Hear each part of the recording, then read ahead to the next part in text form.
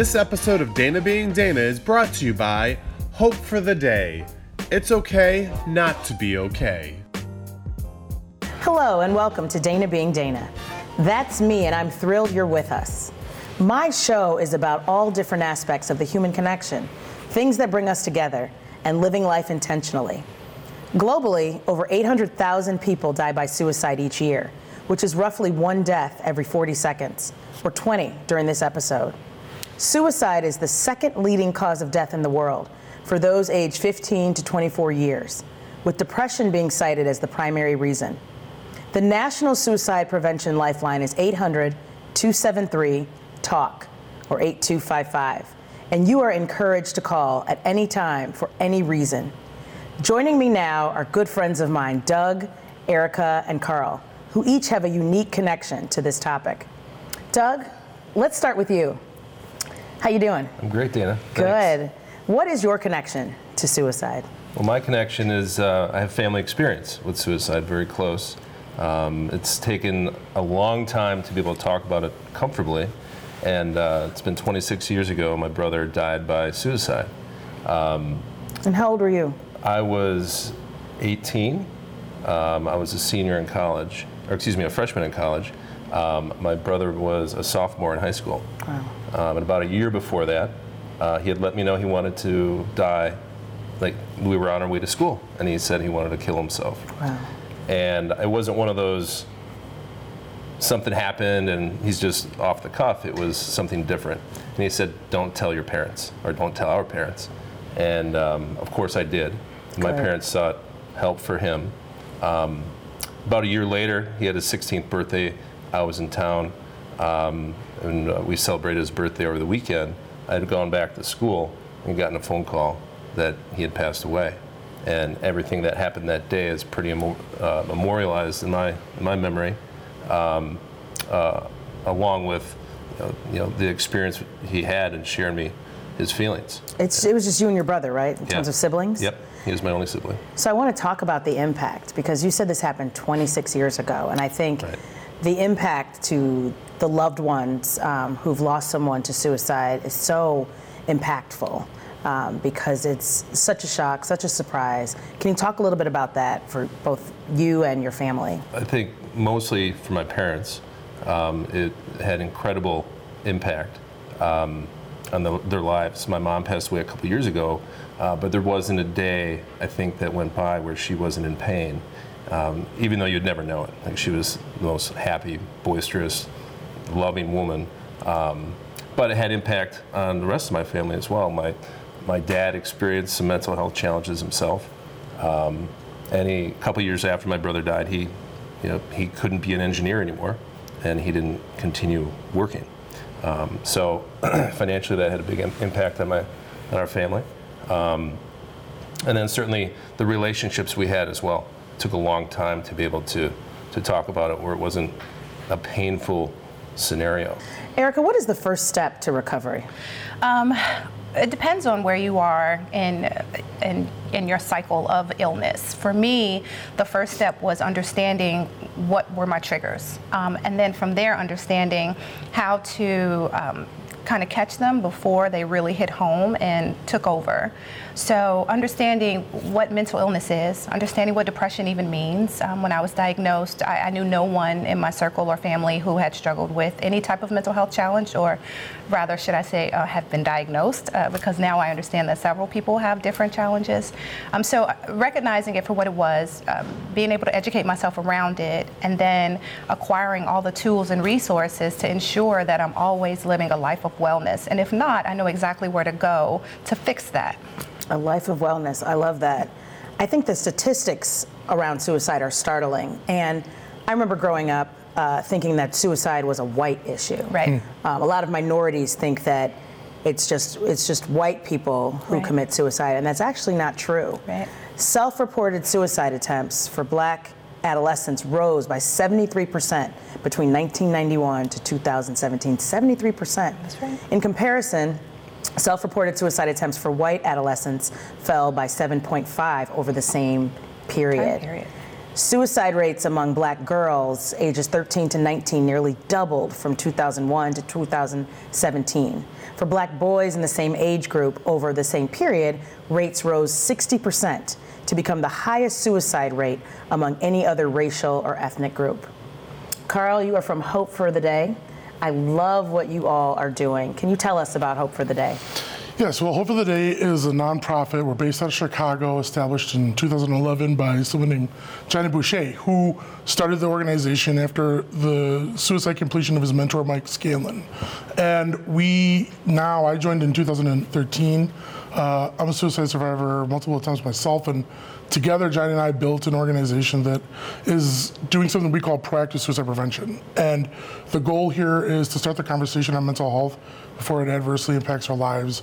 And we do that through outreach and mental health education programs. So you'd say suicide is a preventable mental health crisis? Yes, we believe it can be. The goal is to sort of break this sort of silence. We have this kind of culture of concealment.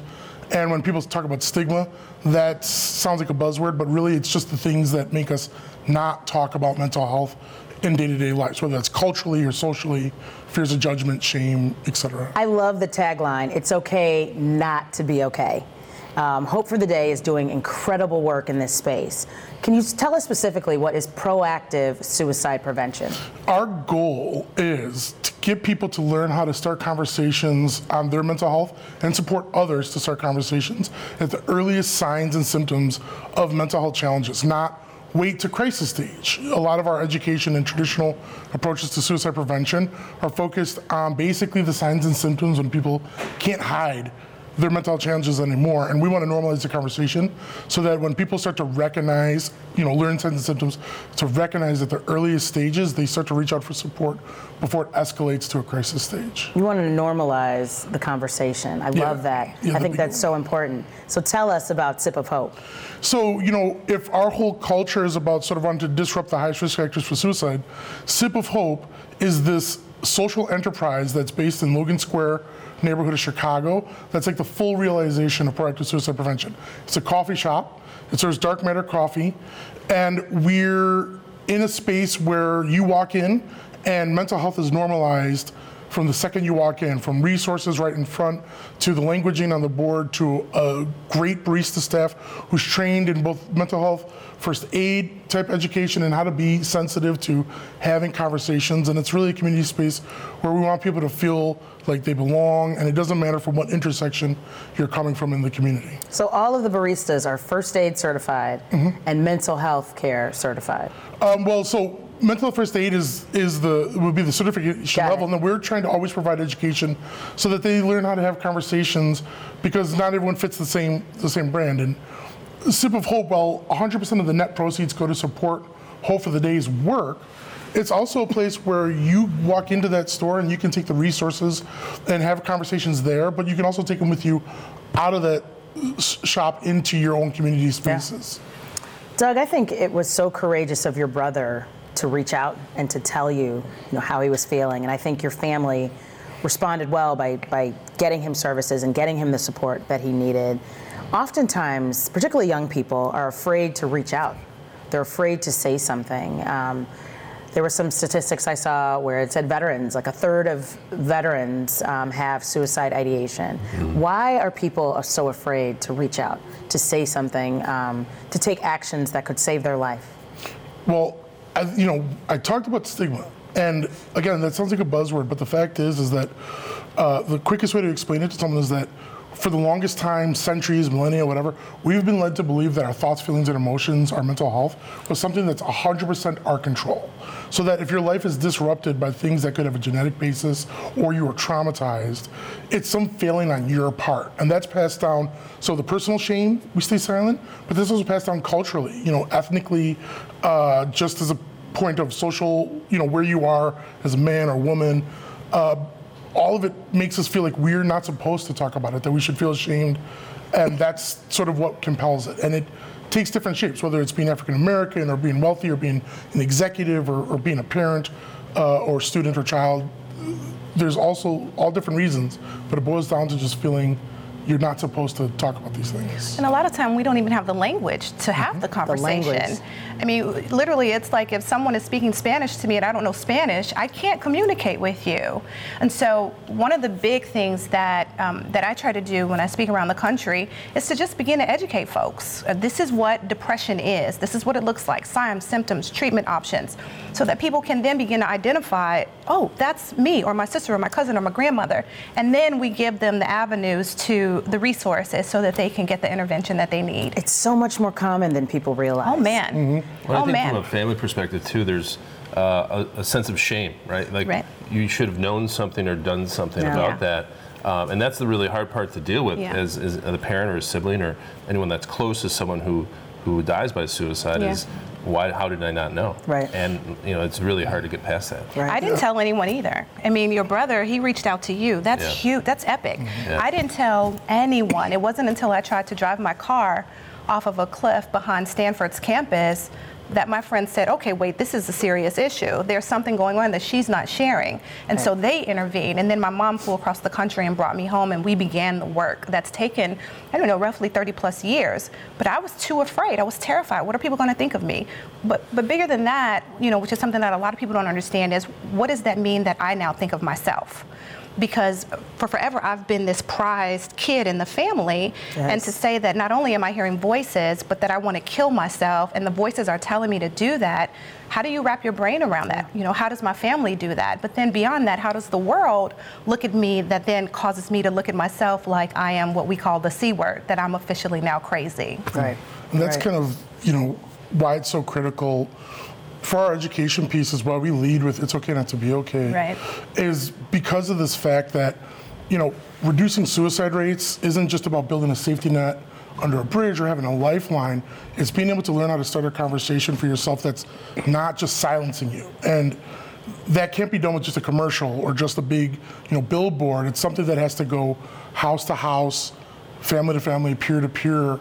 And it's something that, through our education work and even through things like what Erica does, it's kind of designed to give people the tools to learn, okay, fine, maybe I have something wrong, but there's people you can trust out there. That's Right. right. And if you can just get that into your head, it's okay not to be okay, that makes it easier for someone to speak out, whether it's if you feel like your domestic situation is in safe space, maybe it's an academic situation. Maybe it is calling Right. a service, that's displaced because it's not easy to talk to someone in your community because it's still stigmatized.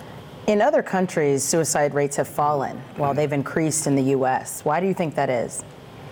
Well, one thing I would like to say is that if you don't have the language, you don't have the education, you can't reach out for help, first of all. But then there has to be a lifeline on the other end of that. And so often within urban communities, inner city, underprivileged, underserved communities, the resources are being snatched away as fast as you can take your next breath. And so if I'm in distress and you tell me that I have to get on 3 buses and then take 2 trains to get to the nearest mental health facility where I can actively begin to get help, I'm going to look at you like you have 2 heads. I'm going to be completely transparent right now. If I'm in distress and it's a struggle for me to get out of the bed, much less take a shower, Right. I'm not going to do all of that. And within our communities, the resources are dwindling at a ridiculously fast speed. And it is scary because if I begin to say, okay, thank you for the education, now I want to go get the help, and it's not available to me within a reasonable way, then I'm not going to do it. And that's just the reality of it.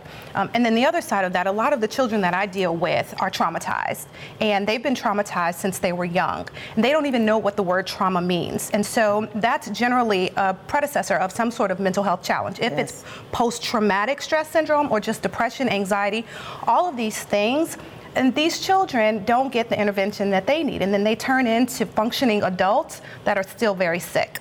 And then they perpetuate the cycle. So it's a matter of catching it when they're young, and we're talking about the same thing. We're talking about intervention and education so that it can be preventable for generations that come after them. Yeah, and it's, with different countries, the variance between different countries and whatnot, it's really prioritization. We don't prioritize mental health economically, different levels, but even across the board, whether Yeah. you're affluent or impoverished, We do not, as a social policy and institutional policy, prioritize mental health when it impacts every single nuance of our living lives. Every single nuance. Every bit. I mean, it's true. I'm not a fan of just people saying, well, the economic impact of mental health is. But the fact is how can you be a productive laborer? How can you be a productive student? How can you be a productive parent, son, child? Take any role that you have to take on in society. Right. If your mental health creates an obstacle that makes it impossible for you to function on a day-to-day basis, that's everything. That's everything. And educating the family is a big part of that. But once they do that, then we have to have insurance to pay for it. I mean, there's so many variables in this equation toward wellness that you can't just touch on one. There are several. And our country, unfortunately, is behind the 8 ball. It's okay not to be okay. We're going to take a quick break, and we'll be right back. Thank you.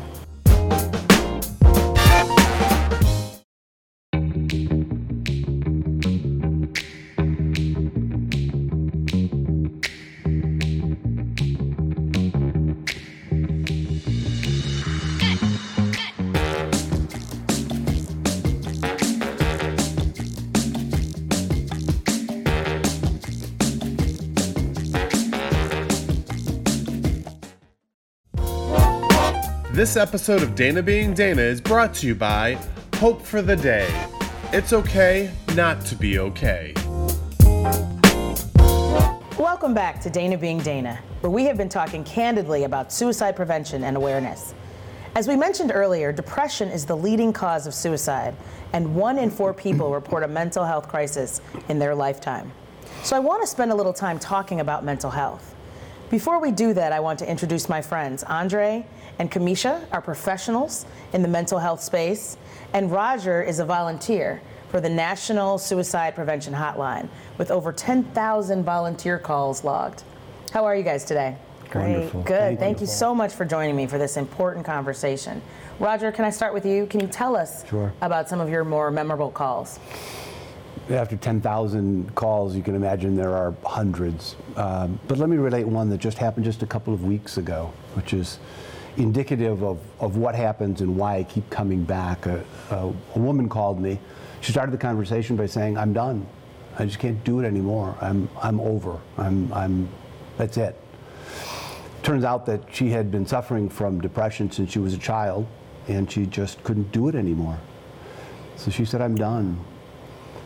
We talked for a few minutes, and I said, "I'm struggling to find words that would help you make the decision to go on." And we talked some more.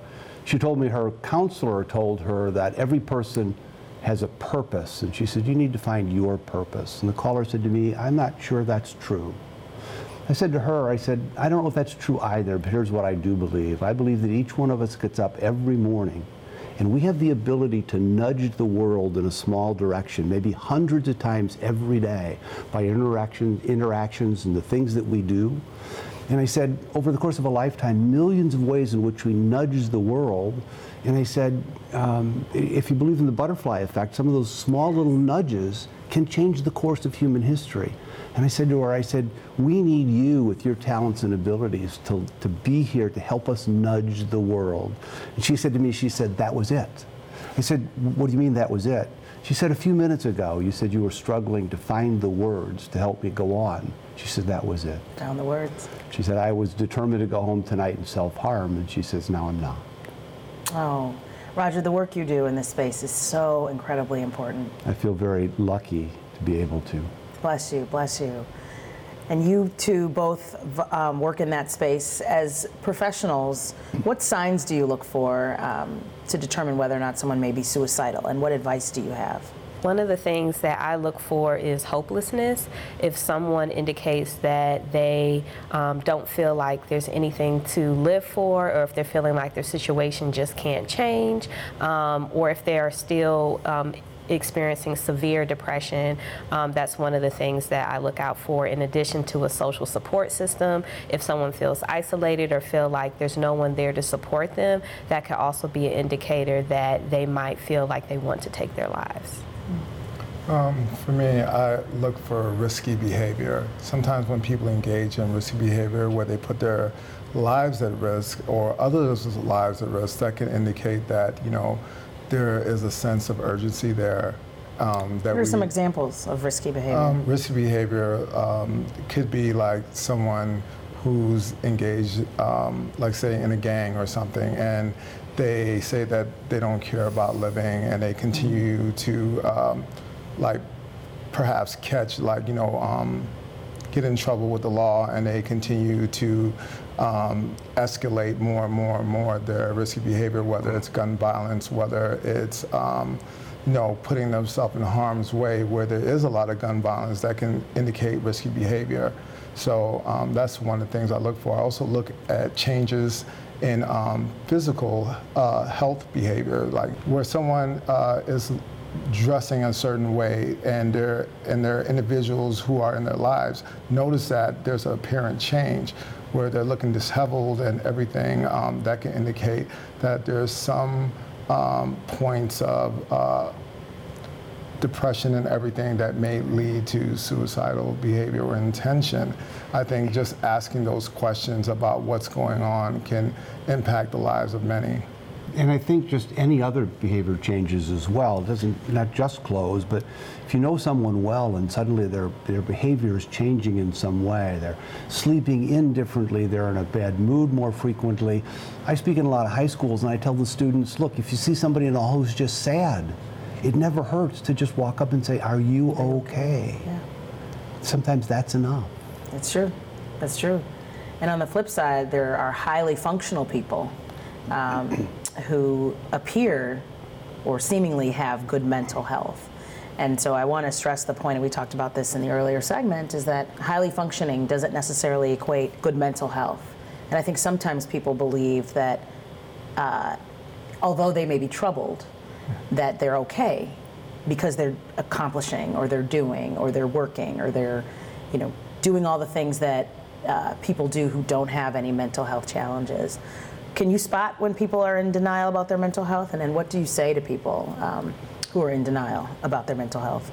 Well, I don't think you can necessarily spot someone just right off that's in denial. I think having real conversations with individuals and talking to them and seeing the choices that they're making Right. kind of sheds a light on what they're doing and can point a light on unhealthy behavior.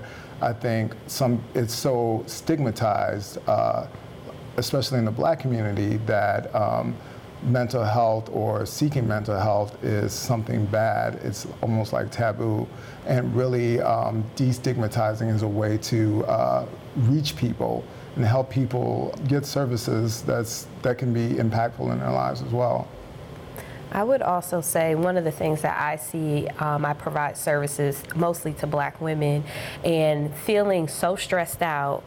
They might be high functioning, they might be taking care of their children or their parents or their spouse, and they're working these jobs where they might have these high positions, but they feel like there's no way to get a break. Yeah. And so that's something that I've seen. I actually had a client recently who felt like that. She works at this really good job. She was the breadwinner of her family, but she just felt like she couldn't take it anymore. And so I think that's something that sometimes people don't necessarily pick up on with high functioning depression, but in the women that I see, a lot of times it feels like there's no way out. Mental illness, they say, is a spectrum, and there's varied levels of mental illness or mental health crisis. Do you agree with that statement? And if so, at what point does it become suicidal? Well, certainly there are, we talked about sadness. I mean, it can go all the way from sadness to suicide ideation. Mm-hmm. So I think definitely there's a, but I don't want to be careful not to say that sadness is a mental illness, right. But I do think it is a spectrum. Yeah. And at what point does it become suicidal? I think it probably differs a lot from person to person as to how much sadness, how much stress a person can take before they call us and say, I'm done. I just can't do this anymore. Yeah.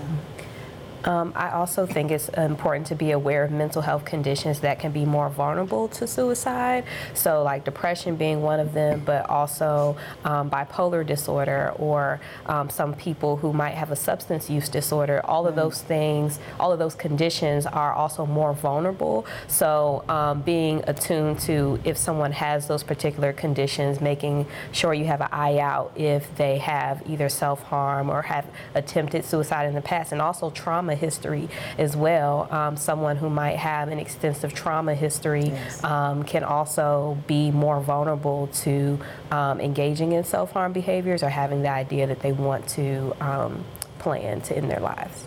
How does one's environment contribute to mental health?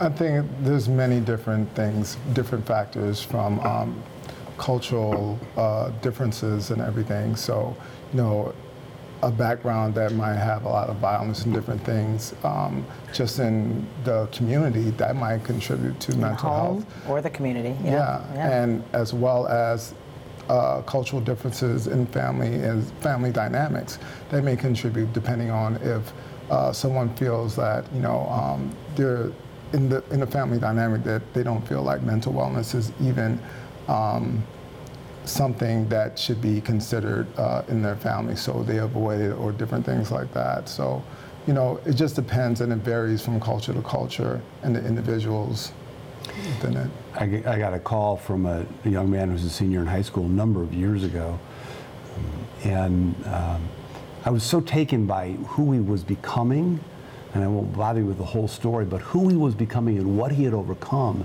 in the middle of the call, which I don't often say this, but I said, you know, I love who you are and who you are becoming. And the senior in high school started to cry. I asked him why. He says, you're the first person who has ever said to me, I love you. So, you know, how does home environment affect it? So many calls we get from people who, from the very early ages, the only messages they've ever gotten were negative. You don't matter. Yeah. Or you're wrong. Yeah. You know, not only you don't matter, but you're worthless. Right. Right. So it matters a lot. Kamisha, can you tell us a little bit about your organization and how we can make mental health care more affordable? Yes. So my organization is Sister Afia Community Mental Wellness, and we approach mental wellness from a community support standpoint, because I've found in so many experiences of others is that the community support is what is the lifeline for people to be able to thrive, and particularly within the African American community. And one of the things that we do is we make our services low cost, almost 1/3 of the market rate of most therapeutic services, so that people who might need therapy, they don't have to necessarily get an insurance plan, but they're able to come to us for a reduced cost to remove that barrier, because one of the top barriers for people accessing mental wellness care is cost. So if we were able to remove that barrier, then more people are able to get services and to get support. And then we also approach things from a culturally relevant standpoint. So we have a book club going on right now, called a book club and therapy called Literary Healing. And historically, book clubs have been helpful for Black women. So bringing the culture and also mental wellness together, but from a community support standpoint, because we're all we got. It's so important, and I'm so proud of you and all the things that you're doing. What would you say to somebody who's watching us right now, who's having suicide ideation, or who has had suicide ideation? I would tell someone it's not just you. You need to seek a professional. You need to seek some assistance. You need to tell someone what you're experiencing, because no one will know what you're experiencing like you unless you really voice it. And it may be scary, but there's plenty of people who experience suicide ideations. The point is that you can help your situation. You can get out of that situation. You know, you just need to ask and be brave. And sometimes it's just not even a matter of being brave, but sometimes it's just a matter of just wanting to get out of that situation, because it's very hard. It's a burden to bear, like a burden to carry. I would say that your life is worth living, and that there is promise for you in the future and in the present, and that it's very scary right now, but there are resources such as suicide hotlines, counselors and organizations that can support you, and that your life matters and you deserve to live. Yes, thank you. Thank you guys. Thank you so much for joining me. I really appreciate you being here, for sharing, for the work that you do in your respective communities, and just for people who come to you. It's so important. So keep doing what you're doing. Never forget that the primary obstacle to suicide prevention is silence. Suicide is a topic that we need to talk about. Too many people are suffering in silence, believing they are alone. And too many people are taking their own lives as a result. I am passionate about us checking on each other, having tough conversations, and showing up for each other in meaningful ways. This is proactive suicide prevention. Again, the National Suicide Prevention Lifeline is 800-273-TALK or 8255, and you are encouraged to call for any reason at any time. Thank you to all of my guests for joining me for such an important discussion that impacts us all. Hopefully you have been entertained, if not encouraged or inspired. I do not promise to be an expert, nor do I have all the answers. I'm just Dana, being Dana. See you next time.